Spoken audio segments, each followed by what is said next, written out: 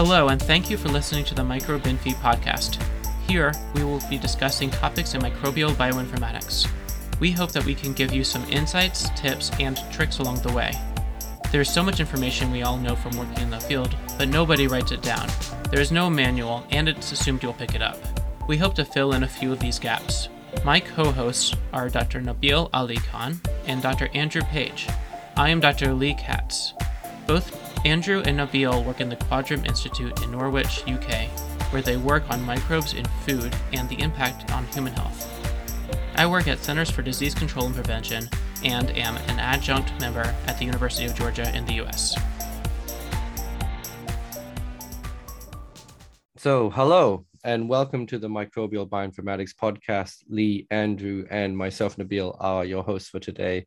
And we are joined again by Professor Mark Pallen, who is a professor of microbial genomics in the University of East Anglia and a research group leader at the Quadram Institute.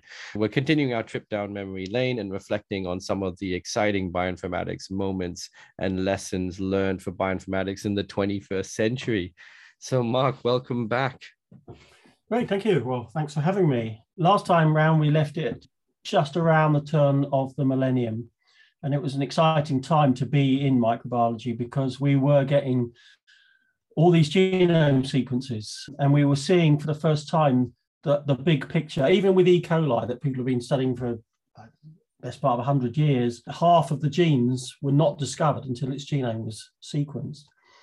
And I got involved in that area, not just through the genome sequencing projects. I mentioned Campylobacter, but I was also involved in genome sequencing projects for Corynebacterium diphtheriae, and an unusual organism called Trophorema whipplei, which is an organism that causes a disease called Whipple's disease and lives in the small intestine, and at that time could not be grown in the lab.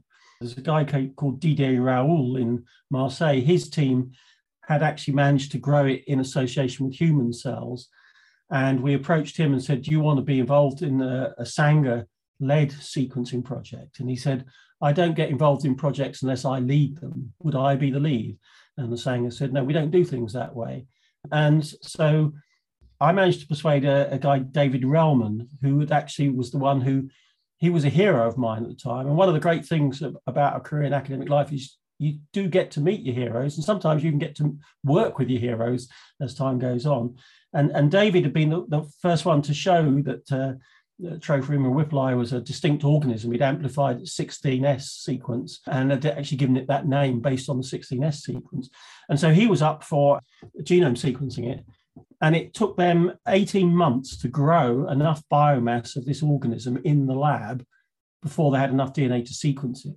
So the actual growth phase of the project took longer than the genome sequencing phase of the project.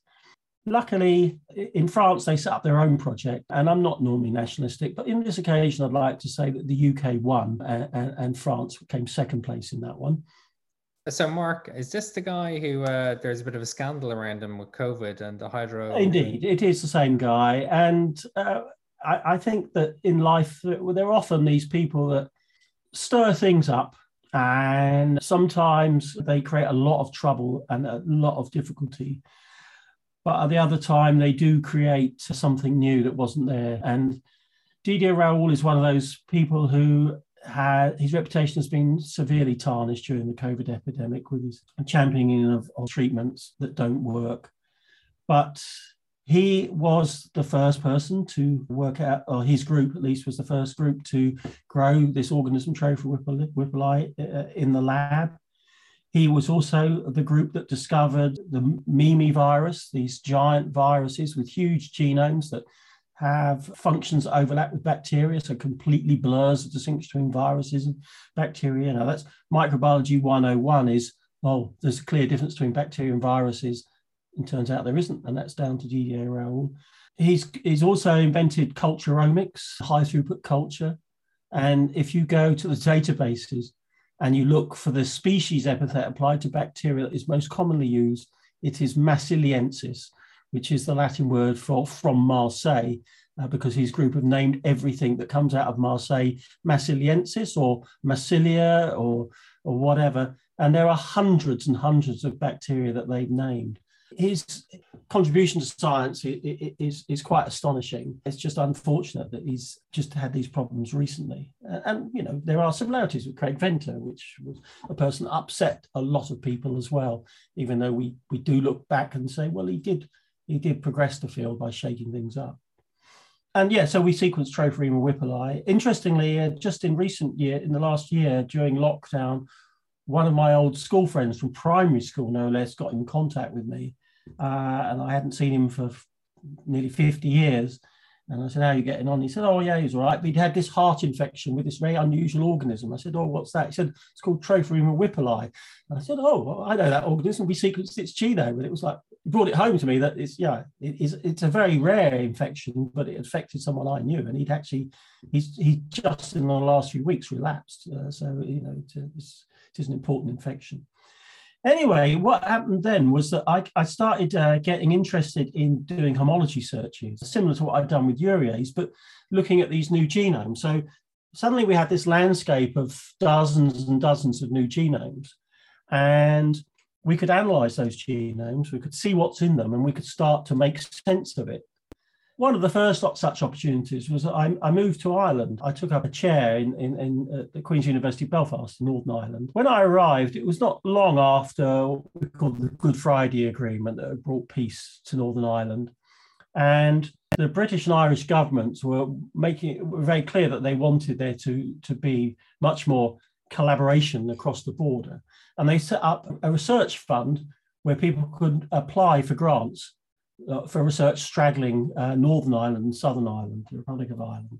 And soon after I arrived, there was a guy who worked in Trinity College Dublin called Tim Foster, who was an Englishman who was famous in the field. He was one of my heroes in the sense in that, you know, he'd pioneered the application of molecular biology to understand the way in which Staph aureus causes disease.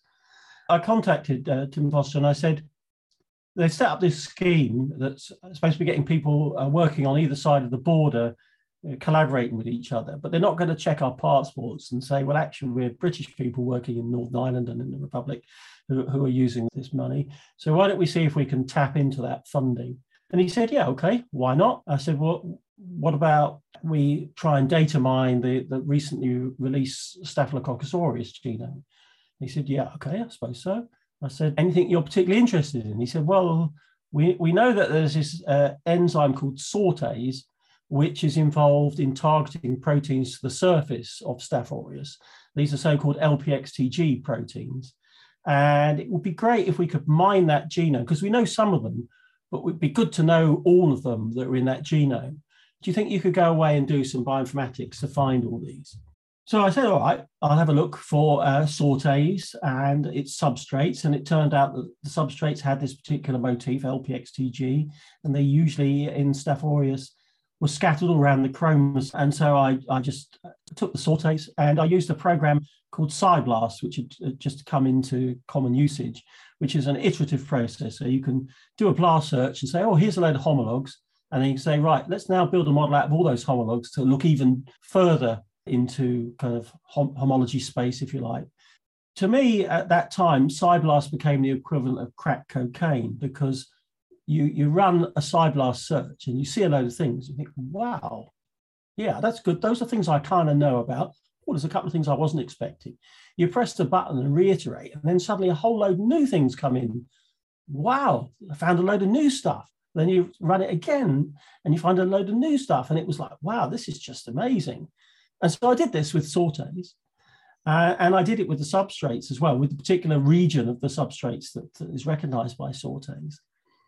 And I did it on Staph aureus, and I found, I can't remember the exact number, half a dozen or more new sortase substrates. And Tim went on and patented all those, and we wrote up a nice paper on those new, they did some lab work characterizing them in Staph aureus. But I thought, why stop at Staph aureus? We've got all these other genomes out there, dozens and dozens of them. Why don't I just run the same analysis across all of these? And I did. And that was one of those moments where it brings to mind, there's a guy called Alfred North Whitehead, who in the early 20th century said the goal of every natural scientist is to seek simplicity, but mistrust it. And this has been a theme that you kind of think you understand the thing and it's all quite simple. And then it turns out when you look harder, it's not that simple at all. And so what I found was that when I looked in other organisms, not the Sortes substrates weren't all scattered around the chromosome like they are in Staph aureus. They're actually usually clustered in a gene cluster with the Sortes enzyme. In some cases, including in Staph aureus, in fact, there was more than one Sortes. We kind of thought, oh, it's a single gene, single copy gene. It's doing a fundamental thing. There won't be multiple copies of it. But it turned out in some organisms, including Chloranibacterium diphtheriae, which I was working on the genome project for, it turned out there were multiple Sorteses and multiple substrates, and they were often multiple clusters with the two things together. And so it turned out that this was one of these things where you suddenly, by looking at the much wider genomic landscape and carefully using these homology searches, you can come across things that you'd never anticipated. And it turned out that the Sortes wasn't just sticking things on the cell surface. In some of the actinobacteria, it was actually targeting things to the surface and then making them into fimbriae, gram-positive fimbriae. So it was part of the mechanism for building these fimbrial appendages that were on the surface of that particular group of gram-positives. So that was one example where it was clear that if you do these homology searches and you do them carefully and you use all the data that's available to you, you can suddenly see a much wider landscape. I had a similar experience with a guy came to by then I was in Birmingham. He came and he said, oh, we've got this new test for TB that relies on an antigen called ESAT6. It's a T cell test and it's much more sensitive than anything else. And I said, so what is this ESAT6? He said, well, it's a major antigen. I said, well, yeah, the bacterium doesn't make it to make an antigen, to be an antigen. That's just a side effect of interaction with the host. But what is its function for the bacterium? He said, I don't know. I'm an immunologist. I don't care. So I thought, well, I'll go and have a look and see what I can find. And I did PSI-BLAST searches. And what I found was that there was a particular ATPase associated with the system in TB, in the gene cluster. And there were these substrates. And when I carefully did homology searches, I found that these things were not just present in Mycobacterium tuberculosis and other related mycobacteria, not even just in the Actinomyces, which other people had kind of hinted, but they were very widely distributed. They were found in Staphylococcus aureus, in Streptococcus agalactiae. They were even found in some gram-negatives, which is a bit weird. Why on earth would they be there? And we still don't know to this day what they're doing in some gram-negatives. But this opened up a whole new, like, wow, these things are much more common than we anticipated, and there are many more systems out there. And in fact, one of the nice ironies was that the Sortes system I mentioned earlier, that was a great example of predictive science, in that there's a guy, Olaf Schneewind, who had seen all the LPXTG proteins and predicted that there was a specific enzyme involved in putting them on the surface that he called Sortes. And his wife, actually, Dominique, was so interested in what I'd shown with the ESAT6 system, WXG100 as we called it, that she started working on that in Staphylococcus aureus and actually started researching that area. So that was quite a nice thing. I then got more interested in E. coli and did lots of work on E. coli, started working on type 3 secretion in E. coli, particular secretions. It's around also flagella secretion. One of the things I found when analyzing E. coli genomes, we kind of imagine that E. coli K12 was handed to us by God, if you like, as the model organism. It's this perfect organism. And it's not going to show any kind of hallmarks of degeneration or anything like that. What we found when we looked was there was a type 3 secretion system cluster, which was called ETT2, which appeared to be extremely widely prevalent in E. coli strains. But in every case we looked at, there were frame shifts and deletions, suggesting that the thing didn't function as a type 3 secretion system. And then we found, looking at the K12 genome, that was this funny little flagella cluster of 2 flagella genes that were homologous to flagella genes from the main flagella cluster, but they were incomplete. They had no start codons, they had no promoters. It's just like this weird little scar. And then when we sequenced enteroaggrative E. coli's genome, we found that in that position in the genome, there was a whole complete new flagella cluster, which we called FLAG2, that was present. And so the scar is present in all E. coli's, and just a small number of them retain the ancestral state. So as an example where you look at K12, it's got these, it's similar to what Darwin spoke about vestigial organs in the origin of species, but you get vestigial genes, you get, and we'd seen that as people were sequencing genomes in Mycobacterium leprae, they found lots and lots of degenerated genes that were present there. But the idea that this happened in the most revered organism, E. coli K12, seemed a bit shocking. At the time, it seemed shocking. Now, looking back, well, why do you expect E. coli K12 is just another organism? It's just another strain. So what? But that was very interesting. So for K12, I'm not an E. coli expert, but the experts have told me that it's a weird organism. And in contrast, you said it was handed to you by God. Like, wouldn't you have preferred something a little bit more representative of E. coli? Well, one of the things that happened early in genome sequencing days was that people said we should sequence the type strains, the strains that everyone's using, the model organism strains. That brought problems because the same is true that Salmonella typhimurium LT2, many of these strains have been in the lab for a long period of time, have been subcultured. The K12 even have been irradiated in its ancestry. And so there is this question, do they reflect the real world? It's a bit like the first human genome was largely Craig Venter's genome, and we don't want Craig Venter's genome to be the only representative of the whole of humanity. And so it became clear that we really need to sequence lots of strains. And Gordon Dugan, when he moved to the Sanger, he made that point that it was best to take fresh isolates that have been in the wild only recently and been minerally subcultured and sequence those alongside the lab strains so that you actually get to see things as they really are rather than the degenerative forms you see in the lab. And that was a big insight. And I did actually, in those early days with Brendan Wren, we wrote a review for Nature where we kind of made this point that you've got to look at all this genome stuff in what we call the eco-evo context. The evolutionary ancestry of the strains you're looking at and of the species, so how does Yersinia pestis arise to become a very specific thing from a general background? How did Mycobacterium leprae arise? All that sort of things become very specialized, but also the ecological context. So that many things that we'd say, oh, that's to do with virulence, they turned up in things that weren't virulent organisms. They were just commensals or environmental organisms, these things like the sortases or the WXG100 systems. And it became clear, a lot of people at that time were recognizing that you could use invertebrates as models, animal models, and you could even use amoebae as models. But actually, that's not artificial because the struggle for life, as Darwin called it, between bacteria and eukaryotes goes on everywhere. It goes on in the soil, in the oceans, and most of it is between unicellular eukaryotes and bacteria. We, complex metazoans are kind of an afterthought, that struggle. So that was an interesting kind of observation that came out of all that. The other thing that happened around that time was a guy from New Zealand called Scott Beatson approached me. He'd been working with a guy, Chris Ponting, and I'd worked with Chris Ponting. Chris Ponting taught me a lot about how to do domain searches and homology searches in proteins. And he said, oh, we've got this guy who wants to come and work with you. And I said, well, I suppose he can come and work with me. And I said, Scott, okay, you can work. He said, well, I've got to put in this proposal for a Dorothy Hodgkin fellowship. I said, well, our grants department can't work that quickly. He said, oh, well, I've got to do it. This is my one opportunity. So I called them and I said, would you take it? And they said, I suppose so. And I thought, can he actually write a proposal of the week? But he did, and he got it, and he came to work with me. And he'd been working on Pseudomonas aeruginosa in the past with another one of the giants in the field, John Mattick in Australia.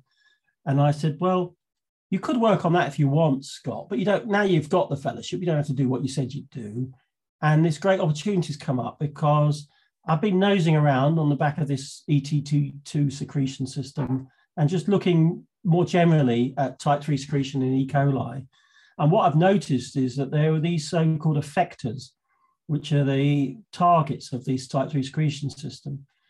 And everyone's assumed that they're all present and clustered in this one gene cluster called the LEE, the locus for enterocyte effacement, because they think it's kind of a modular system. You just plug that LEE into a cell and it becomes able to do type 3 secretion. But we've got hints that there are lots of these effectors that are homologs of those things elsewhere in the chromosome. Do you think you could have a look at this? And so he went and had a look at it. And to cut a long story short, by using homology, we managed to find dozens and dozens of new effectors. We tied up with Gary Frankel in Imperial and Toru Tobe in Japan. And we're able to even show that many of these were actually secreted by the secretion system. And this led to a vast expansion. It led to a PNAS paper, in fact, as well. But it was for me, that was one of the most rewarding things, where we actually tied the bioinformatics predictions into laboratory confirmation in a very coherent way. And it was really quite exciting. So I had a question. A little bit before the E. coli, you were talking about looking at the antigen on tuberculosis, and it had, and you had to look into the function and everything. Do you feel like that might have like a tie-in or might be a predecessor to the efforts for reverse vaccinology in that whole field?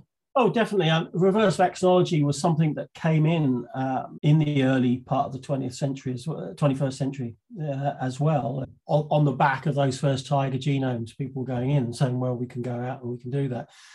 In fact, that particular protein had been discovered before the genome had ever been sequenced. It just turned out to be one of the brightest antigens that was recognized by T cells. And that's why it was picked for this T cell antigen detection test, the so-called ELISpot test that was developed for TB. But to this day, it's still not entirely clear what the function of that particular protein is. It seems to have all sorts of proteins, and people have looked at it from many different angles, and it seems to do all sorts of things.